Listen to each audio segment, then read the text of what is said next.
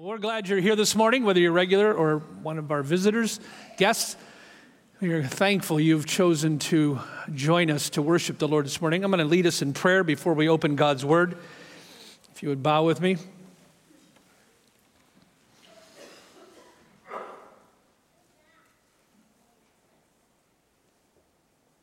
Holy Father, we come this morning, a collection of genuine Christians and some who are not. But we sit here today. We confess that it's very easy, even if we're sitting in a church service with lots going on, that it's very easy to be distracted. Some of us are distracted today. Father, we are distracted by health issues, death, chronic pain, loved ones who are hurting. Even by our phones, Instagram, Facebook, the internet, people around us, things that happened this morning, things that are happening today, this weekend, next week. Our thoughts conflict and flutter and go all over the place. And so our prayer this morning, my prayer, is that you would help us to hear your voice through the sacred text of Scripture. We desperately need to hear a word from heaven. We thank you for the Scriptures, that they are authoritative, infallible, inspired, inerrant, and communicate truth in verbal, written, propositional language. We ask your Holy Spirit would help us to hear, whether we're a Christian or not, whether we're saved or not. Father, we pray we would hear. And we do pray for those here this morning who are not born again, who are not truly saved, that eyes might be opened, ears might be unclogged, and that you would help us to experience and accept and welcome and obey what is written in the text. We pray this in Jesus' good and mighty name. Amen. I invite you to open your Bible to the passage Heather read this morning, Luke chapter 2. This morning we're going to talk about hearing and believing and sharing. Some of us here this morning have heard the gospel. Some of us never really have quite clearly. Many of us here have believed the gospel, but some of us here have not believed the gospel. Some of us here are skeptics, and quite honestly, we're not sure about all of this. And then we're also going to talk about sharing the gospel. I want to begin with a true story, one that I've enjoyed revisiting several times over the years, a compelling story. It is about a young student that came over from China.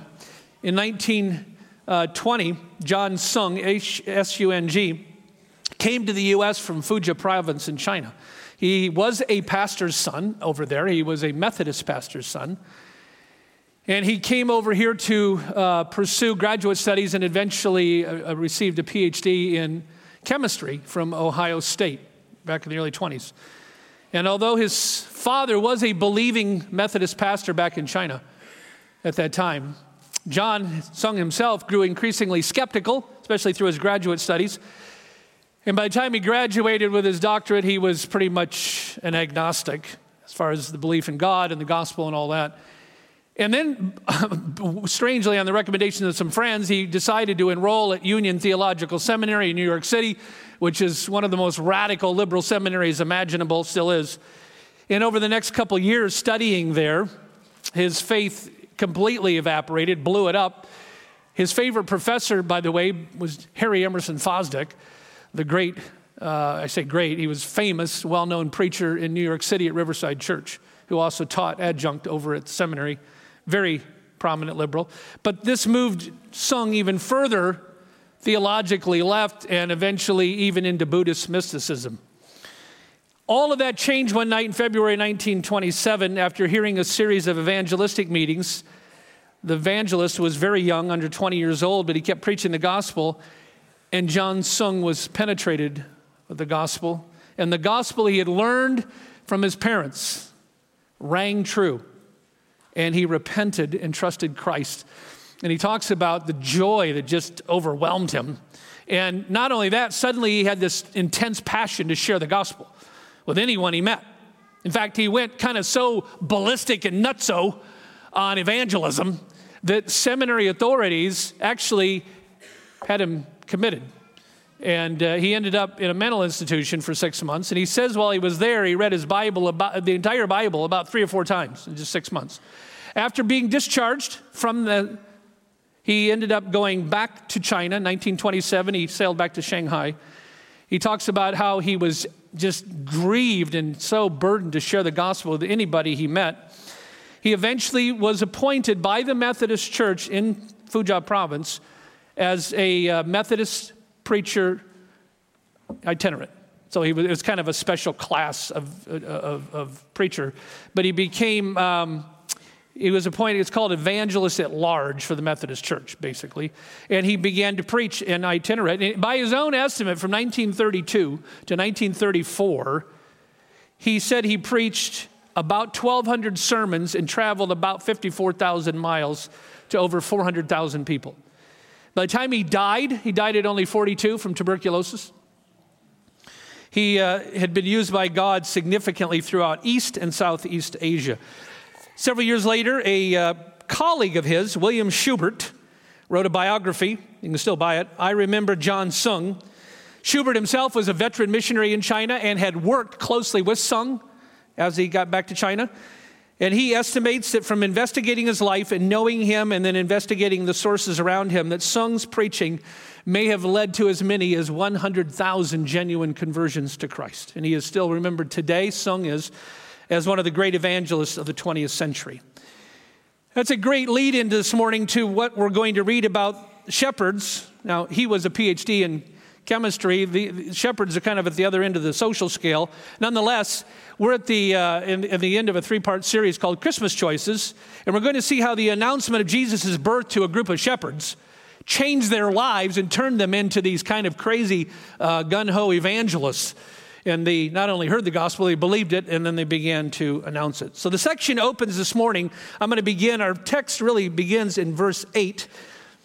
And so I'm going to start at verse 8, and starts with what the shepherds heard. I'm going to read verses 8 through 14. I chose to start this morning with a scripture reading in verse 1 to give us the fuller context. I'm going to pick up at verse 8, and it begins with what they heard. And this is very key. So starting in verse 8 down to verse 14. There were shepherds living out in the fields nearby, and there's fields all around Bethlehem, watching over their flocks at night. An angel of the Lord appeared to them, and the glory of the Lord shone around them, and they were terrified. The angel said to them, this is one of the most common greetings, by the way, from angels when they appear to people and they are terrified. The angel said, do not be afraid. I bring you good news that will cause great joy for all people. Today in the town of David, a Savior has been born to you. He is Messiah, the Lord.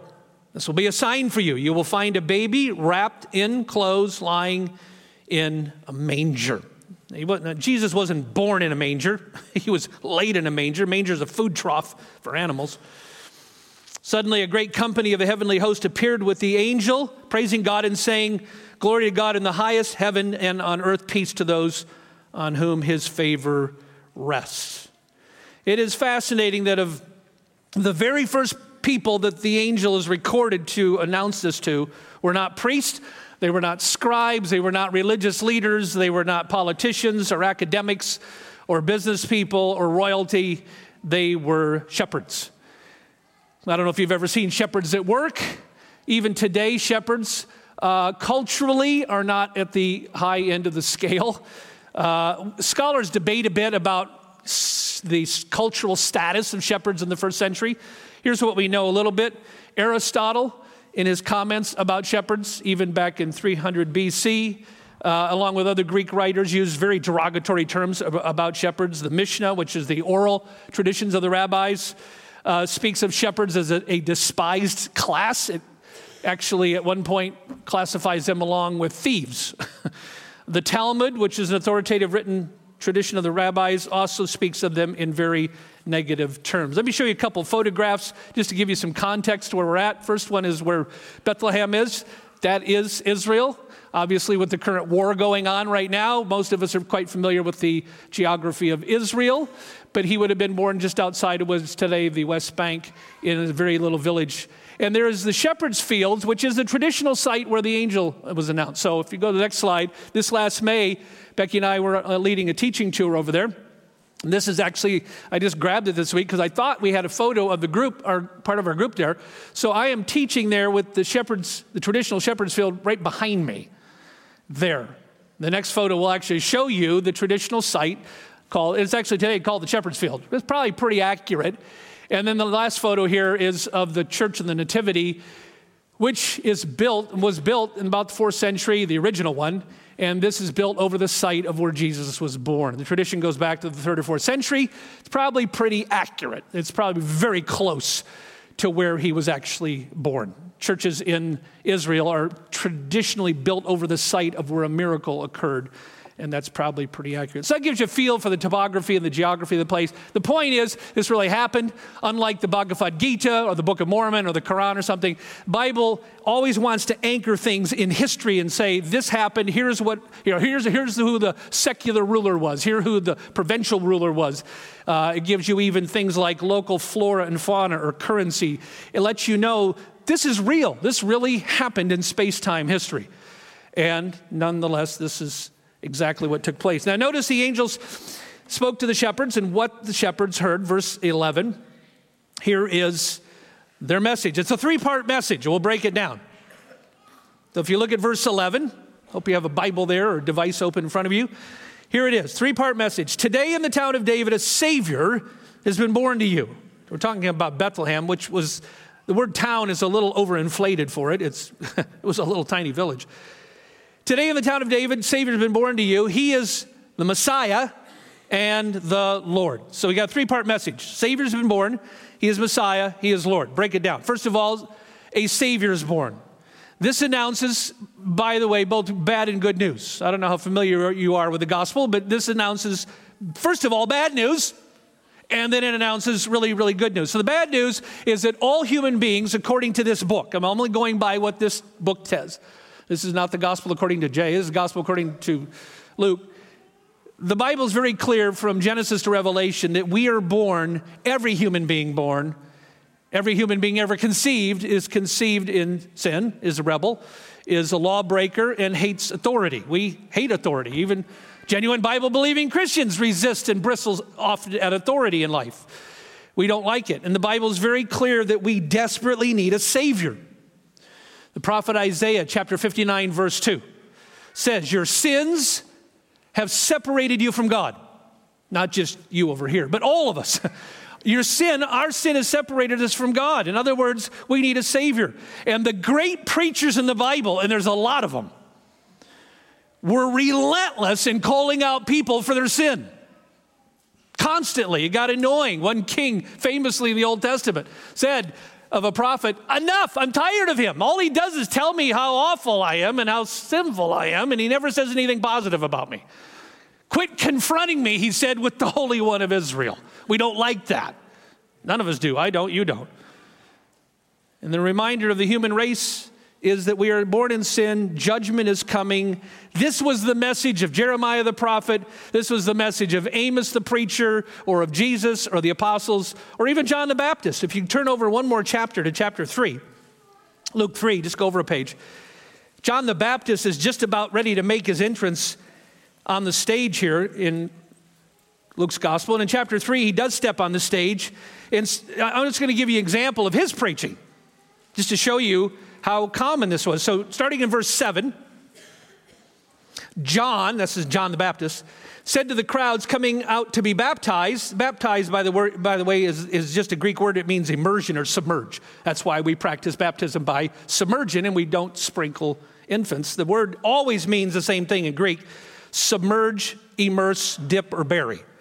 He said to the crowds coming out to be baptized by him, you brood of vipers. That's not seeker-friendly preaching. Call people a brood of snakes. Who warned you to flee from the coming wrath? Okay. Produce fruit in keeping with the repentance. Drop down to verse 15. The people were waiting expectantly and all wondering in their hearts if John might be the Messiah. John, again, John the Baptist, answered them all. He made it very clear. I baptize you with water, but one who is more powerful than I will come, and the straps of whose sandals I am not worthy to untie, and he will baptize you with the Holy Spirit and fire. Notice verse 17. Young people, notice verse 17. This is so countercultural. His winnowing fork, this is John the Baptist speaking of the Lord. His winnowing fork is in his hand to clear his threshing floor and to gather the wheat into his barn, and he will burn up with chaff with unquenchable fire. He will burn up the chaff with unquenchable. Speaking of the coming judgment. Now the problem is this. Look at the whole concept of being alienated from God and needing to be reconciled to God, frankly, to be honest, strikes a lot of Americans as bizarre and offensive. It strikes a lot of churchgoers as bizarre and offensive. I grew up in a denomination where that really wasn't mentioned a whole lot. It was the gospel of be nice, gospel of be nice. Well, that's not a gospel. Gospel means good news. That's advice. Gospel is not good advice. It's not like Dr. Phil or Oprah telling you here's some, good things to do to be a good neighbor. That is not the gospel. The gospel is an announcement. And frankly, the first thing the gospel announces is that we are in trouble. We need a Savior, and we're alienated from God. And most of those, again, unfortunately, most of those that we live around, at school or in our dorm or at work or social media or in our neighborhood aren't walking around stressed out that they're somehow at odds with God. Most of the people around us aren't walking around stressed out that they need to be forgiven or that they're in danger of judgment. But that is what the Bible says. That's what the book says. And so we had to make a choice. Are we going to believe our culture? Are we going to believe our intuition? Or are we going to believe what the book says? The book is very clear. We're sinners who are oblivious to the death sentence hanging over our head from the moment of conception. That's what the book says, in case you have any doubt. Isaiah 59:2, your sins have separated you from God. Jeremiah 17:9, the heart is desperately wicked. Your heart is desperately wicked, so is mine. John 9, we are spiritually blind. Romans 3, all have sinned and fall short of God's standard. Romans 6, we're slaves to sin. Romans 8, the unsaved are not able to keep God's law. Doesn't say they don't want to, it says they can't. Ephesians 2 says we're born dead in sin, objects of wrath. And Hebrews 9 says it is appointed unto every single person that once they're dead, there will be judgment. That's the bad news. That's the first thing here. Savior's born. The first thing that announces is bad news, but then it announces good news, which is what? That there's a Savior. And he's been born to reconcile sinners to God. Now, it's not automatic. We'll get back to that in a minute. Doesn't mean the Bible doesn't teach universalism that every single person going to heaven. It does say that the opportunity is there, and there's a general call that goes out that invites sinners in every generation to repent and believe. And so the good news is a Savior has been born, a Savior that these sinners, these shepherds and us need to hear about, who came to reconcile sinners to God, offer forgiveness, and offer salvation. And the whole point of this is you have to hear the good news first before you can believe it. The Savior announced here to the shepherds, they had to hear it.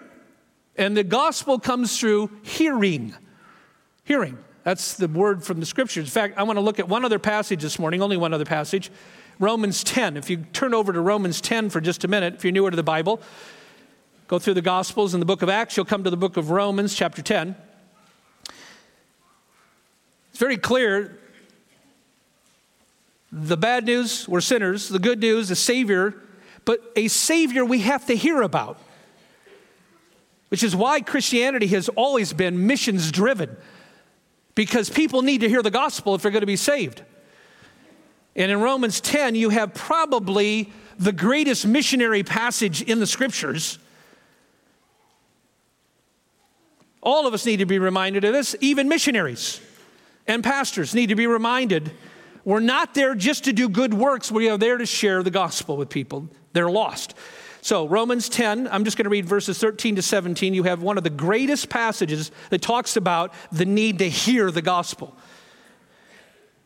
Romans 10, verse 13. Everyone who calls on the name of the Lord will be saved. Now notice the progression, notice the logic here. How then can they call on the one they have not believed in? And how can they believe in the one in whom they have not heard? Notice the emphasis on hearing. How can they hear without someone preaching to them? And how can anyone preach if they're not sent? As it is written, how beautiful are the feet of those who bring good news. But not all the Israelites accepted the good news. No different than today. For Isaiah says, Lord, who has believed our message? Ladies and gentlemen, boys and girls, young people, please notice verse 17. Consequently, faith comes from hearing the message. The message is heard through the word of Christ. You have to hear. That is why we send missionaries. You have to hear the gospel. And people around us need to hear. The second part of the message, beyond a Savior was born, is that the Savior is a very specific person. He is Messiah. The Israelites had been waiting. The Jews had been waiting a long time for the Messiah. It says here, he is Christ. He is the Christ. Again, back to Luke chapter 2, verse 11. Very clear today in the town of David, a Savior has been born to you. He is the, what? Messiah. The Messiah who came to save both Jews and Gentiles, predicted in Isaiah 53, predicted in many places. And the third part to the message, very shocking. He's not just the Savior and he's not just the Messiah. He is the Lord. You say, why is that so shocking? Well, this is how Jesus himself identified himself. He's not just a man. He is not just a moral teacher. He is not just a prophet. That's where Islam ends, that Jesus is merely a prophet. The Bible goes way beyond that and says he's not only a Messiah and a prophet, which he was, he is the Son of God. In fact, he is God the Son, second person of the Trinity in human flesh. And that's how Jesus identified himself, by the way. In John chapter 8, he used a phrase that would have been a catchphrase. Everybody in ancient Israel knew what the phrase was. It was borrowed from Exodus 3 when Yahweh spoke from a burning bush and identified himself as I am to Moses. Jesus took that phrase, talking to a group of religious leaders in John 8, and he said, I tell you the truth, before Abraham was born, he said, I am. Now, it makes for lousy English, but everybody knew exactly who it was. Just like today, if you, in music, say, the King, everybody knows, well, that was Elvis, or the gloved one, that was Michael Jackson. I mean, every culture knows certain phrases apply to people. And everyone knew in first century Palestine, I am. They had no doubt. And that's why they picked up stones in John 8 to throw at him, because in their eyes, he was clearly committing blasphemy because he was claiming to be Yahweh. There's a fascinating verse, by the way. A lot of people miss it. Paul wrote it in 1 Corinthians 2:8, and it talks about the one that was crucified on the cross was, quote, the Lord of glory.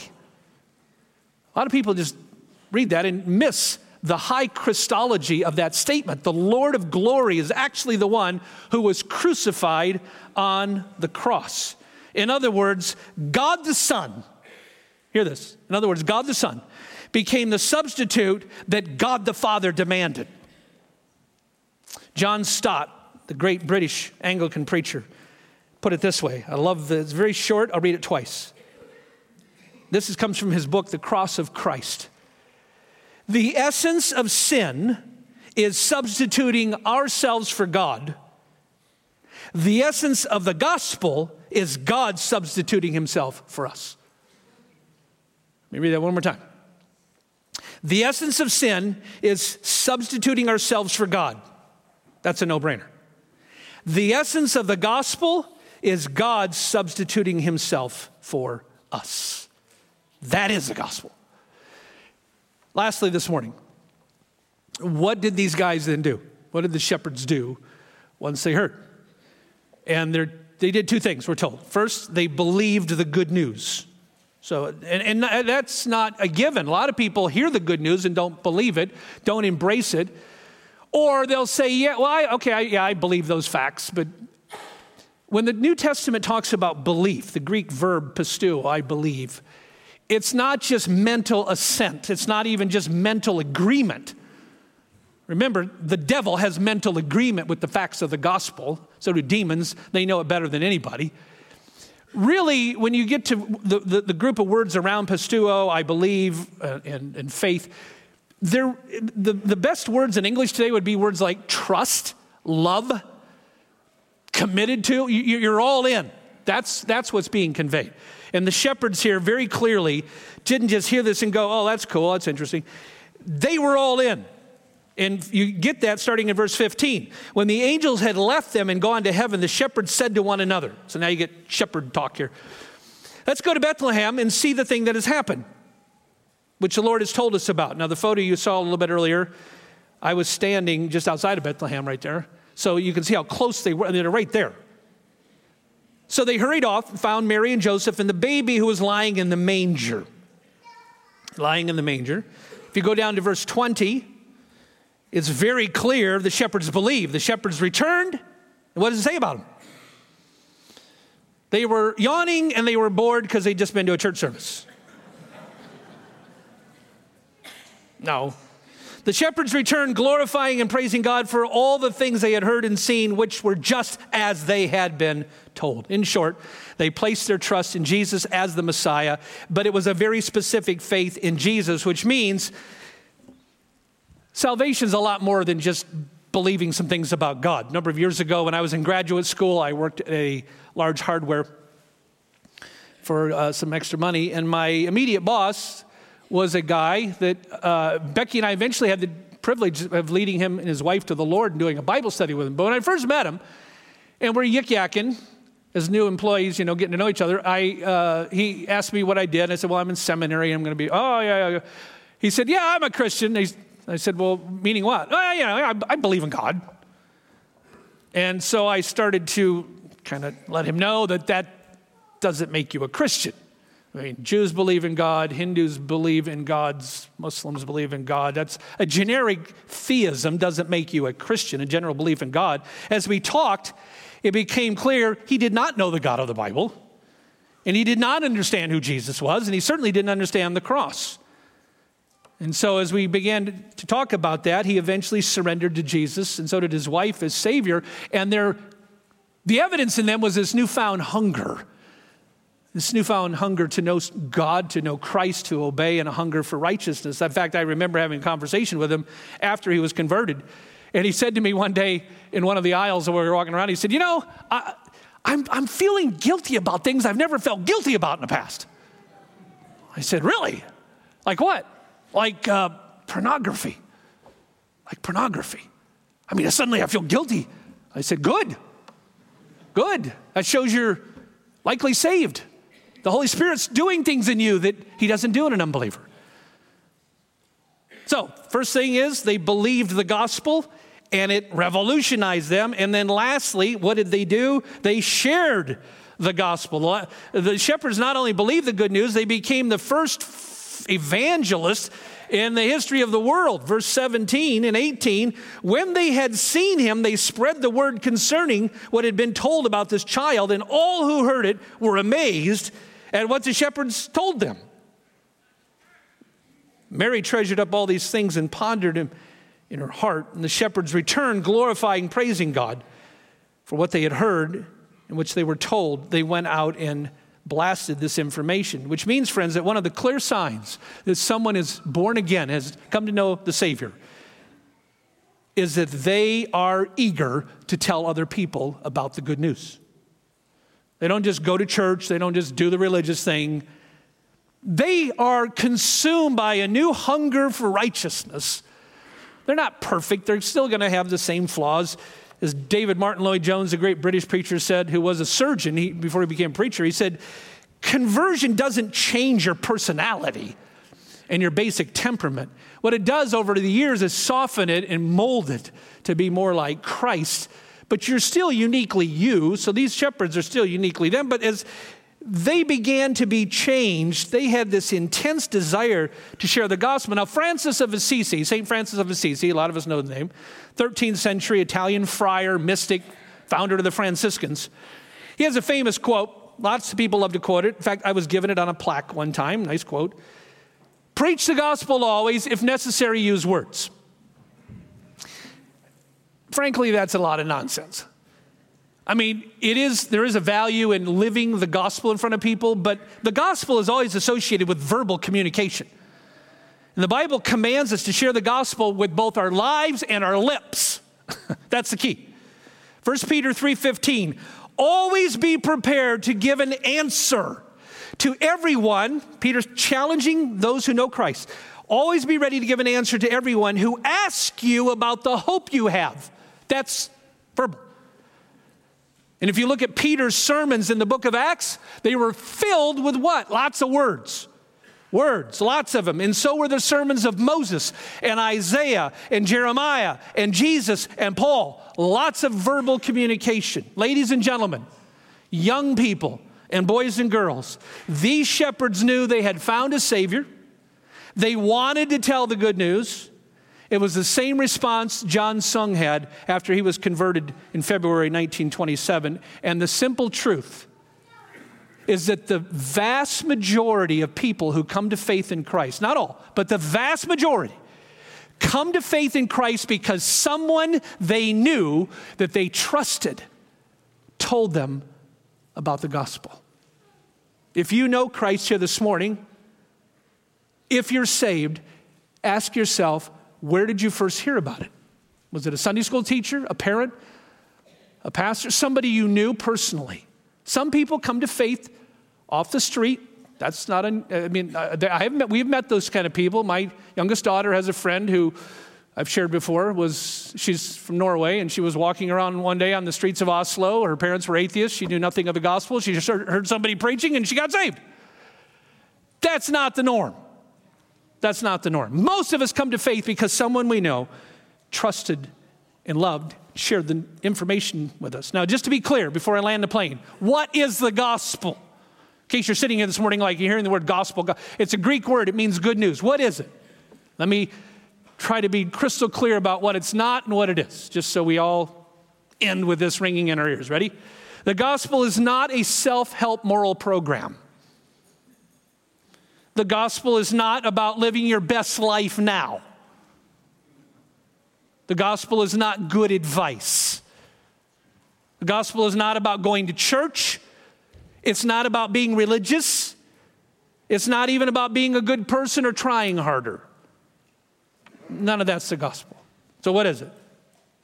The gospel is a Greek word that means good news. It's an announcement. It's in the indicative, not the imperative. Religion is in the imperative mood. What's that? Do tells you what to do.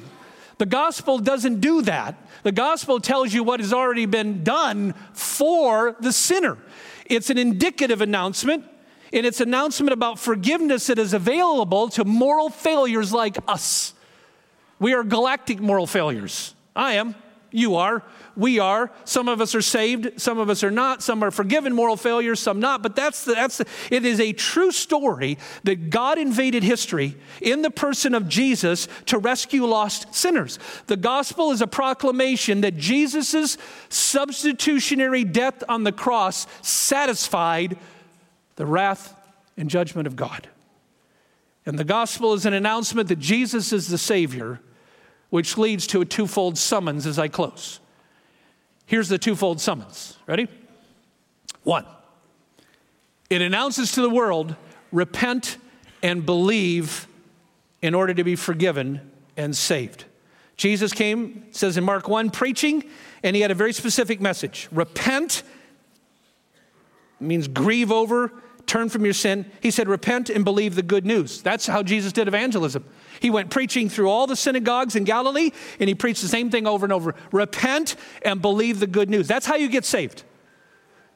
Now, our default setting is law rather than gospel. Meaning what? It means you would rather have me up here today giving you a list of things to do than a Savior that has to be submitted to. That's the difference. Our default setting is law. We would rather have the preacher say, well, here, do these 3 or 4 things, you're good. We would rather have a list of things to do than a Savior that we have to surrender to. That's the deal on that. And that's true for all of us. So the first summons is repent and believe on the Lord Jesus Christ. It is the only way to be saved. It is the only way to escape hell. It is the only way not to face God's judgment. And the second summons is that those who do claim to be saved, I know numbers of us here this morning know Christ and we love the Savior and we embrace the gospel. It is this: those who do claim to be saved are called to obedience. Those who are truly saved, how do you know? Well, one of the evidences is a hunger for righteousness, but more than a hunger, a pursuit of righteousness. We want to kill sin in our life, and we make headway in that. Jesus said in John 14, if you love me, you will keep my commandments. You will keep them. True Christians who are not perfect by any means, but one of the signs the Holy Spirit is alive in somebody and they are in union with Christ is that they will have a hunger and a drive to be holy that was different than before they were saved. And a hunger and an eagerness to share the good news about the Savior. So if you are a Christian, my question to you is, who's the last person you shared the gospel with? And if you have an incredible story, by the way, along that line, we like to put up stories here every so often throughout the year. If you have a story of someone you share the gospel with, we would love to perhaps have you submit that, talk to Pastor Doug or myself, and we would potentially love to plug you in at some point. We love to have stories up front of people who share the gospel or somebody who shared the gospel with you and the difference it made in your life. But that's the story of the shepherds and their choices. And profound they were. Father, I want to thank you for putting the story of the shepherds here as a reminder that the gospel applies to people of all classes, all ethnocentric groups, all socioeconomic groups, all cultural classes of group. Thank you, it doesn't just apply to royalty, intellectuals, to the wealthy and the famous, but even to people that we would say culturally are the lower end of the scale. Father, we thank you. It applies to everybody because we are desperate. We need a Savior. And I pray this morning for those who know Christ, that they would be spurred on in their faith to holiness and to sharing the gospel. And for those who do not know Christ, that today might be the day of salvation. This week might be the week that they cross over this line of saving faith and are born again. We pray this in thanksgiving. Amen.